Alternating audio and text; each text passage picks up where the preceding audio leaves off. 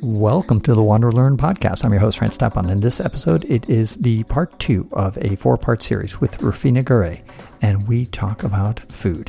Specifically, we dive into cafeteria food versus fancy restaurants. Second of all, we talk about how food taste changes depending on your level of hunger. Third is using salt in your cooking cheating. And after the commercial break, we talk about what food you should eat on the trail on these long distance hikes and how you should hydrate. Enjoy this episode with Rufina Garay. Don't forget to become a patron at patreon.com/ftapon and leave me a review, preferably a 5-star one, wherever you get your podcasts. And now, enjoy our podcast with Rufina Garay.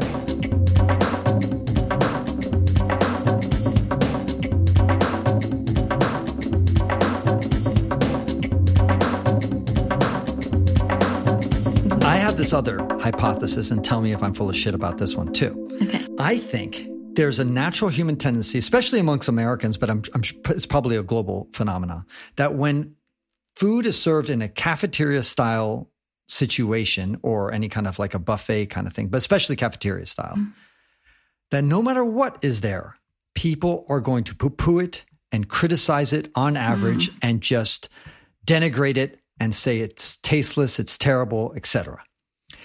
And conversely, you go to a restaurant that charges you over $100 a plate, almost universal thumbs up.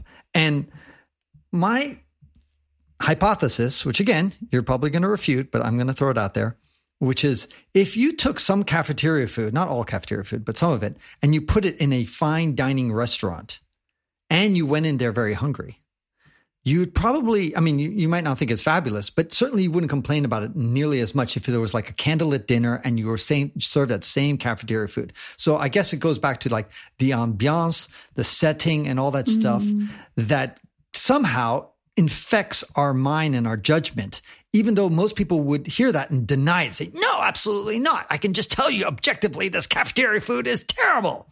But I have a feeling that, and same thing, you and I went to Amherst College. I thought the cafeteria food was pretty decent. I went to Harvard Business School. At Harvard Business School, they spend a lot of money on the cafeteria. I think the food there is delicious. But no, the people there would complain about it. What do you think? Well, I think it depends who's in the kitchen. It always depends on who's in the kitchen. And so, when I went to culinary school at New England Culinary Institute, one of our classes was actually AM cafeteria. And another one was PM cafeteria. And we produced high quality food that, oftentimes did local sourcing of at least poultry from Misty Knoll Farms. And the quality we put out was high quality, like the kind that you would find in a restaurant because we were training to be in restaurants. And people would come from around the region to eat with us in our cafeteria because with the level of volume production that we had, we could offer a price point that was reasonable and people get this high quality food. Hold on. This was a culinary institute cafeteria? Yeah. But see, that kind of, that's I guess the closest I can get to like taking cafeteria food and then putting a nice label on it. And so all of a sudden, that's what I mean is that you're carrying that. I'm just wondering is if you were making that same food and you're doing it in a university dorm, university of some sort, and the exact same food served there, that my guess is that a lot more people would criticize and people wouldn't drive out of their way to get there just because they associate it like it's university cafeteria food. It's gotta suck. Yeah, I think people might have those preconceived biases about it, but I think your mouth doesn't lie to you. So that if you actually ate it, right? We do eat with our eyes first. That's what we always say when we're preparing food. So, the mood definitely matters. The way it's plated matters. There's somebody who did this Instagram or maybe Facebook photos of plate ups using ketchup and mustard in different ways, but using like the styling of high-end restaurants. And it was like an interesting commentary on the way that we've sort of kind of perverted our expectations around things. Simple things can be really exciting. And most of the time it's a matter of technique. And when people have become accustomed to these cafeteria settings that don't offer good food, it's because the training isn't there, right? There's not enough people who are trained going into the cafeteria setting. And so that means that so much of it is just commodity foods out of a can, which will never be the best unless you're doing something different, sourcing it differently. I mean, some of it can be like, harvested at the best time of year, but it's only ever going to be canned food as opposed to fresh. So one of the things I like that I'm seeing is, these sort of public schools in rural areas like where I am, they're taking the time to make from scratch food, and they're using local ingredients. And if you get that, if you get the access to local ingredients, like the soil here is so mineral rich, you almost can't mess it up, Francis. Like you can't, you just let the ingredient speak for itself. You'd have to work hard to destroy it almost in the cooking process. And then there are some people who really care, who are in the cooking world here and in the kitchens, and they've recognized that as a priority, it's important to feed our children healthy, good, nutritious food that tastes good, so that they're building a relationship with food that will continue through their lifetime, where they have the expectation of quality. Like, I think everyone should expect quality, whether you're, in a grade school, in a high school, or in a college.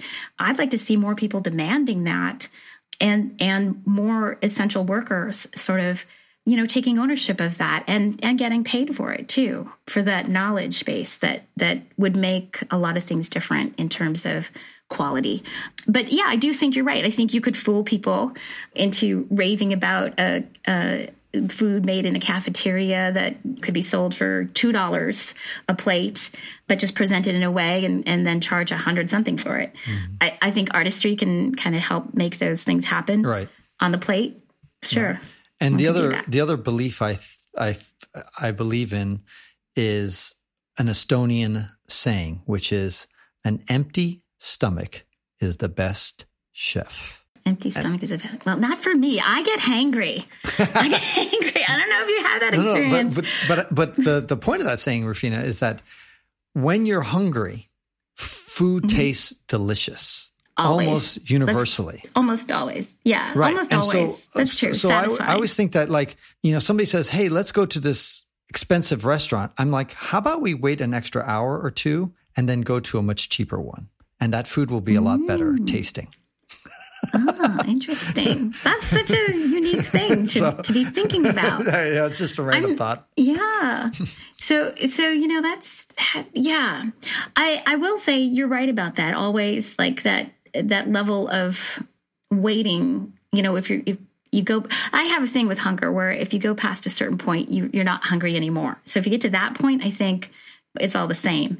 But if you're actually in that place of hunger, the meal could be anything. For me, I think what matters more is almost the intention of who's cooking. Like, you can tell the difference between exactly the same foods prepared by two different people. And I think you can, whether it's chi or love that infuses the food, you can taste and see the difference. They could have the same thing. Like I served as a culinary student as a judge for a King Arthur flour cake recipe baking contest.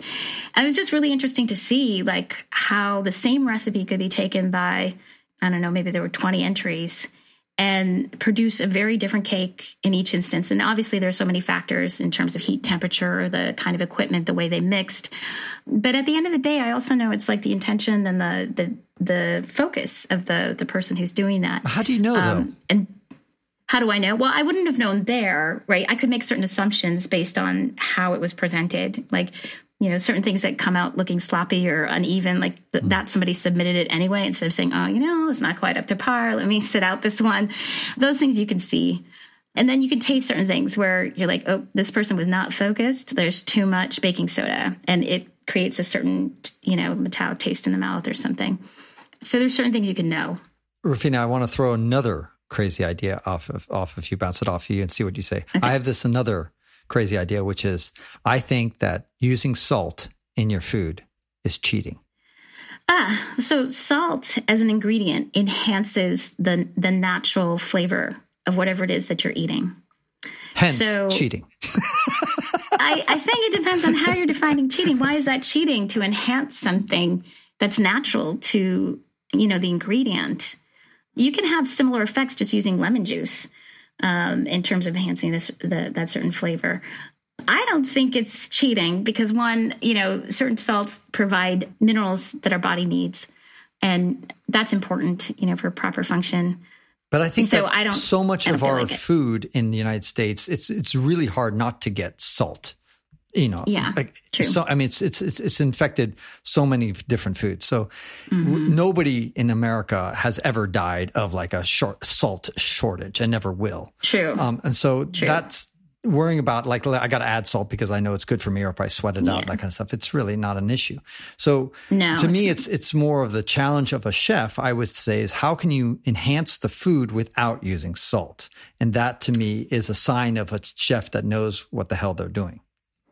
Yeah. I mean, you could easily do it with the other one is it's like taking a shortcut. I feel like using salt is like a shortcut. Like, nobody's looking. Instant. Like, I think salt, it's part of, like, if I really view cooking as culinary artistry. And so it's just like picking up a different brush to create a different kind of picture. And so salt, depending on your audience, like if you're cooking for older people who can't have a lot of salt, then I'm going to sub out the salt for some lemon juice potentially. But if I'm just cooking, just for the average population, there's like a range of what level of salt will kind of create that impact of highlighting the umami, which is sort of that savory sweetness combined in one experience. Hold on 1 second. I thought lemon juice would be a substitute for something like vinegar and not for salt. It can be a substitute for vinegar. So like I will make a salad dressing using lemon juice and garlic and olive oil. And when you are doing liquid preparations like certain kinds of soup, it's sort of a tricking of the palate to not miss the absence of the right range of salt to hit the sweet spot in the body for the brain recognizing that, this is savory and, attractive to my palate. So it's not like a one-for-one kind of substitution. It's more about how to change the balance of the profile of the food in front of you so that you can enjoy it. But I did that for a long time I went through a low sodium period for no reason. And it's healthier for you. It doesn't tax the kidneys as much. Salt and sugar really behave in the body the same way in terms of our kidneys as a filtration system. Right. So the less you use, the better off you are. Lemon juice has vitamin C, great for the Krebs cycle in the cells. So there are all kinds of reasons to opt for that. But I don't think it's a cheat. I think what I care about is whether a chef is oversalting or undersalting. Because when you take the ingredient of salt and you misuse it or miss the mark on using it, that feels, in our household, it feels sort of offensive. You go out to a restaurant and you pay for it and you be like, I put myself in your hands to show me what you recognize is the beauty of this food. And when you haven't used the appropriate amount of salt and you understate the flavor of the food by doing so, you create dullness in the food and it doesn't have the brightness it's supposed to have. But what's wrong with the salt shaker at the table? What's wrong? Is it too late? In some cases, yes, because like when you see, so this is about meat eating again, Francis. Oh my God! Salt on the steak before it hits the grill or it hits a griddle, it sears it in, and you have on the surface a reaction, a Maillard reaction that caramelizes the sugars at the surface, at the proteins. And when the salt is embedded, right, it's like embedding it there on the surface, it impacts your taste buds differently than after it's been fully cooked and you're adding it afterwards. You almost can't repair that kind of situation, particularly with proteins. It just won't be the same. Animal just proteins? Like if you've ever tried animal protein, but even French fries, like if you were to make your own French fries, right, and you take it out of the hot oil and you start to toss it in a bowl, you want to toss that in salt immediately after it comes out of the fryer because it's searing hot and it will stick with that oil that's just come out of that searing hot fryer. But if you did it after it cools down just a little bit, that salt isn't going to stick anymore. And so then you're going to get the dullness of potatoes. It's really, you can't, I don't think, for me personally, I'm like a potato fiend. It's not the same experience having an unsalted potato. This is not the same. Okay. So what do you think about that? Well, I agree with you. I mean, definitely things with salt always taste better, almost always. But yes, you can oversalt some things. But I just think that I aim for undersalting things. I mean, in the rare moments that I actually cook, just because I always feel like if somebody wants to add something more, they can always add something more. They can always add salt. And you can't take salt away if to their taste you've oversalted it. So, but I understand the concept which you just said, which is adding it after the fact is not the same as doing it during the process. I think that there's certain situations where you got to do it during the process. But I just was curious what your answer to that. You've got some more questions. Let's go through them. This episode is sponsored by Rerouted, which is creating a trusted online marketplace to revolutionize the used outdoor gear industry. This allows you to create your own adventure. You know, buying outdoor gear is super expensive, and Rerouted is allowing you to do it in a sustainable and inexpensive way. For those who are buying gears, it's great because you're doing something that is environmentally responsible. You're recycling, reusing material and gear. You're also able to get it at an affordable price. So that's the win for those who are buyers. What about for the sellers? Well, you can donate to charity, and you can have 50% of the sale price go to your favorite charity. And also, it's a great way just to get rid of stuff that's been accumulating in your closet and not put it into a landfill. It's a great alternative. So how do you get involved? Whether you're a buyer or a seller, you go to rerouted.co. Again, that's rerouted.co. I'd like to take a minute to tell you about another podcast I think you'll enjoy. If I've learned anything about you, it's that you want real talk about the world around you. That's why I think you'll like the podcast Out Travel the System, brought to you by Expedia. It's taking a transparent look at what it's like to travel these days, whether it's through stories from people who have continued cautiously traveling through the pandemic, or by staying tuned to the very latest news from the industry. Out Travel the System is backed by a solid foundation of data from Expedia, which means it can guide listeners through the best ways to maximize their travel budgets. The podcast is providing inspiration by talking to people who have made travel a central part of their lives, from professional travel bloggers to travel journalists and beyond. This season features U.S. destinations like Chicago, Boston, and New York, as well as international locations like Spain and France. The episodes will guide you through when to go, where to stay, what to do, and everything else you need to know. Look for Out Travel the System on your favorite podcast platform and like and subscribe now. Yeah, let's go through some more of those questions. So I wanted to know a little bit more about your hiking, because I recently subscribed to your podcast because I only knew about it recently, and I'm binging on it. And so I'm imagining all these hikes that you've been doing, and my family has started hiking, but in no way has tried any of these larger hikes that you've been doing. And I have struggled at times to sort of figure out how to find the right snacks on these kinds of hikes for the range of us. You know, I have a young son, and the two of us are chefs. So looking for the palatable snack that's lightweight, even drinks that might help with hydration for a child who doesn't like to drink very often. Those things would be really helpful to know about. In the Pacific Northwest, there's so many people who hike on a regular basis. I think it would be great for listeners to hear. In my own experience, I'll just say this. When I did the Boston to New York AIDS ride, every 15 miles, we stopped and we had half a banana and we had a Cliff Bar. And I loved Cliff Bars because they took me on many long rides. But after I did the AIDS ride, I did not want to eat another Cliff Bar. And it took me like 5 years to get back to eating them. And I love Cliff Bar as an organization. But it was definitely a little rough going for me. And so what are your go-to snack foods or things that sustain you with the right amount of calories and protein and all that? It's a tough question because for me, I'm different than you, Rufina. I mean, you take food very, very seriously, and you appreciate it at a level that I don't get close to. I admit it. I see, especially when I'm hiking, food as a utilitarian thing.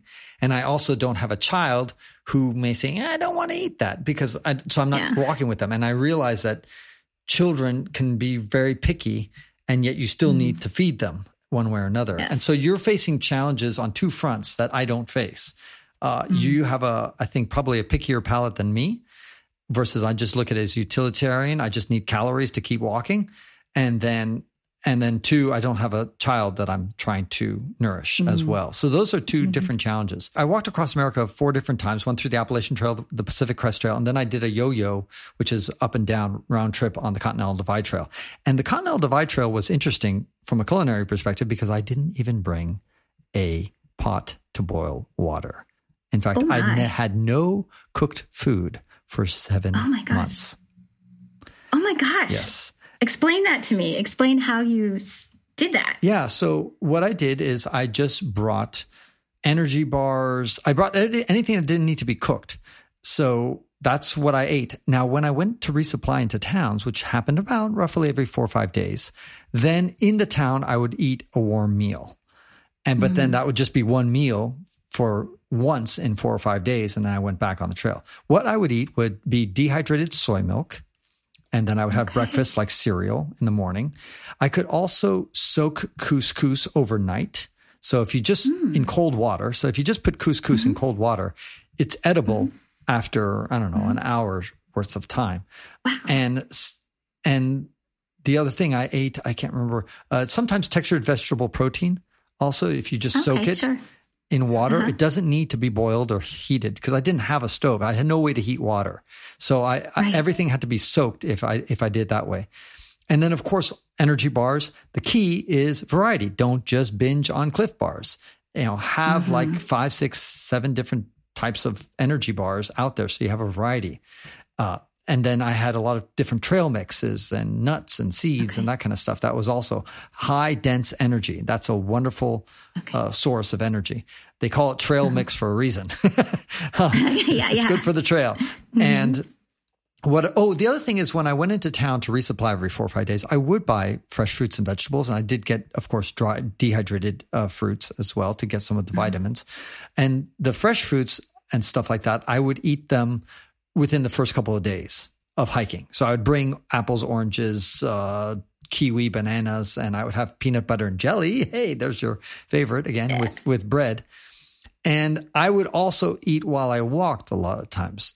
So it was a very different experience because I had to put in about 35 miles every day. And so to do that, that's so much. You don't want to walk fast. You want to just walk at a constant pace, like a leisurely pace, but you want to do it a lot. And so there's roughly in 12 hours in a day, if you're walking, every day about 4 miles an hour, then you can do it. Or 3 miles an hour, 4 miles an hour, that kind of stuff. You can get a lot of miles in.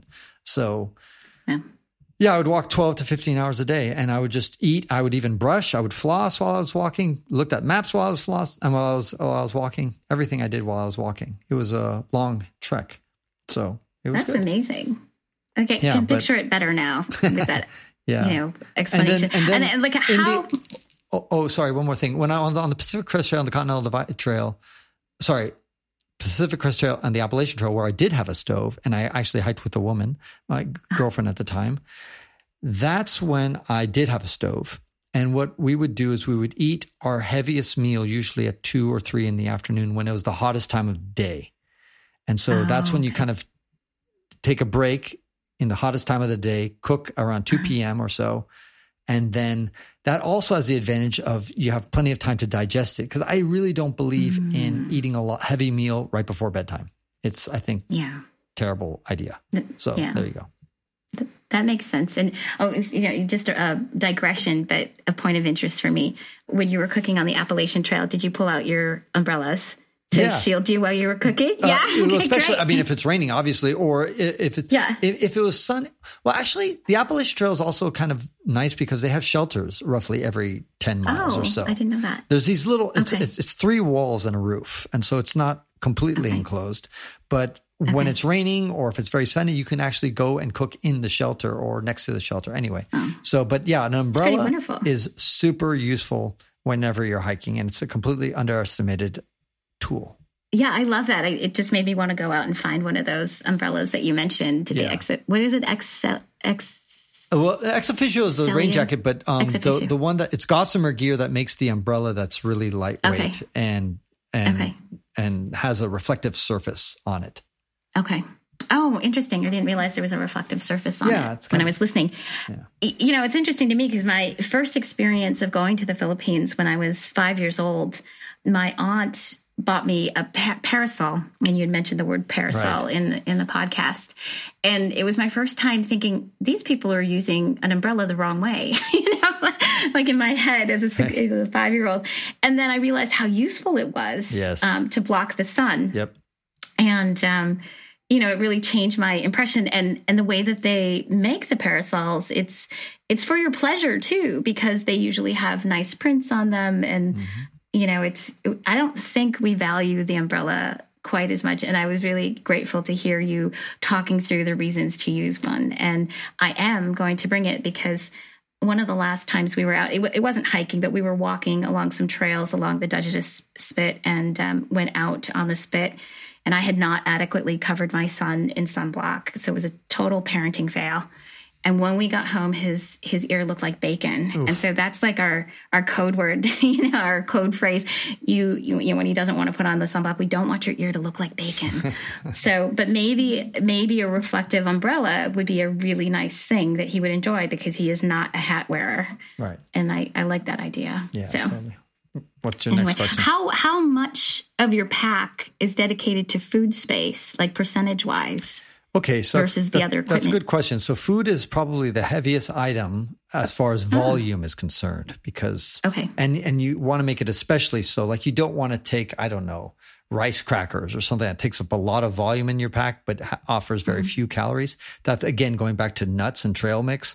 It's dense, and you want dense amount of healthy calories in your food.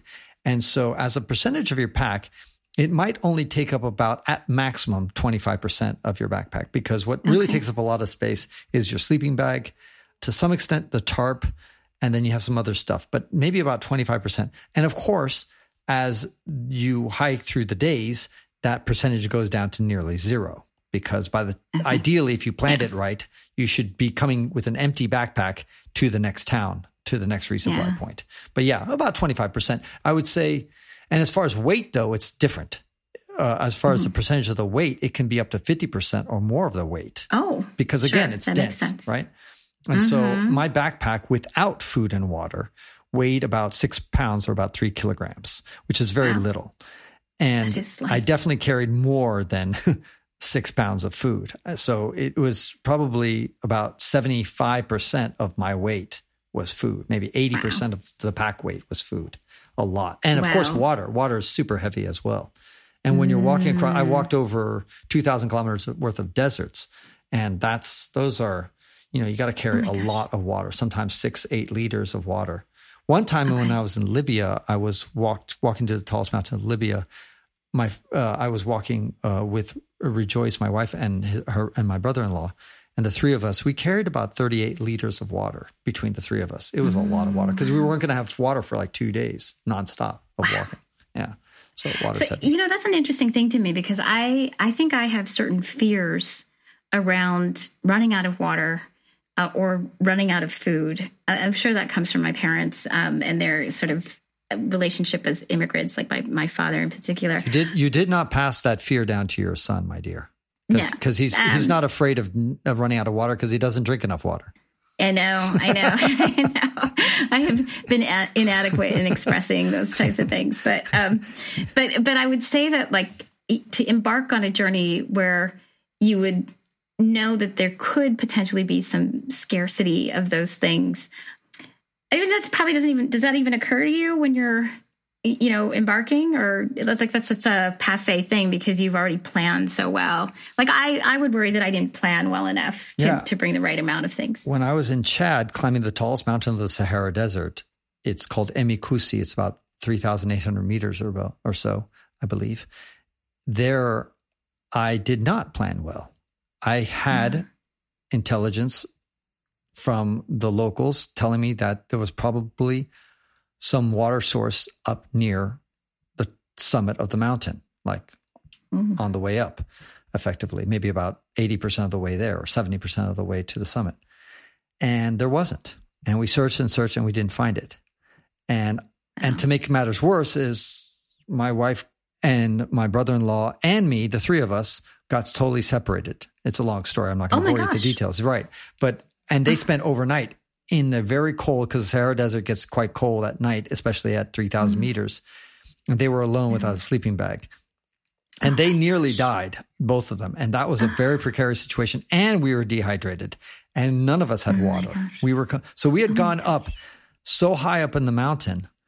And we could have not easily, but we could have made it. We've been quite thirsty had we just all stuck together and gone up to the top of the mountain, the summit, turned around and come all the way back. We would have been thirsty, but we could have made it. And the problem is that we all went in three different directions and got separated, and we wasted a lot of energy and a lot of hydration walking up and down the mountain and getting lost and looking for each other and all that kind of stuff. So by the time we actually reunited, we were utterly dehydrated.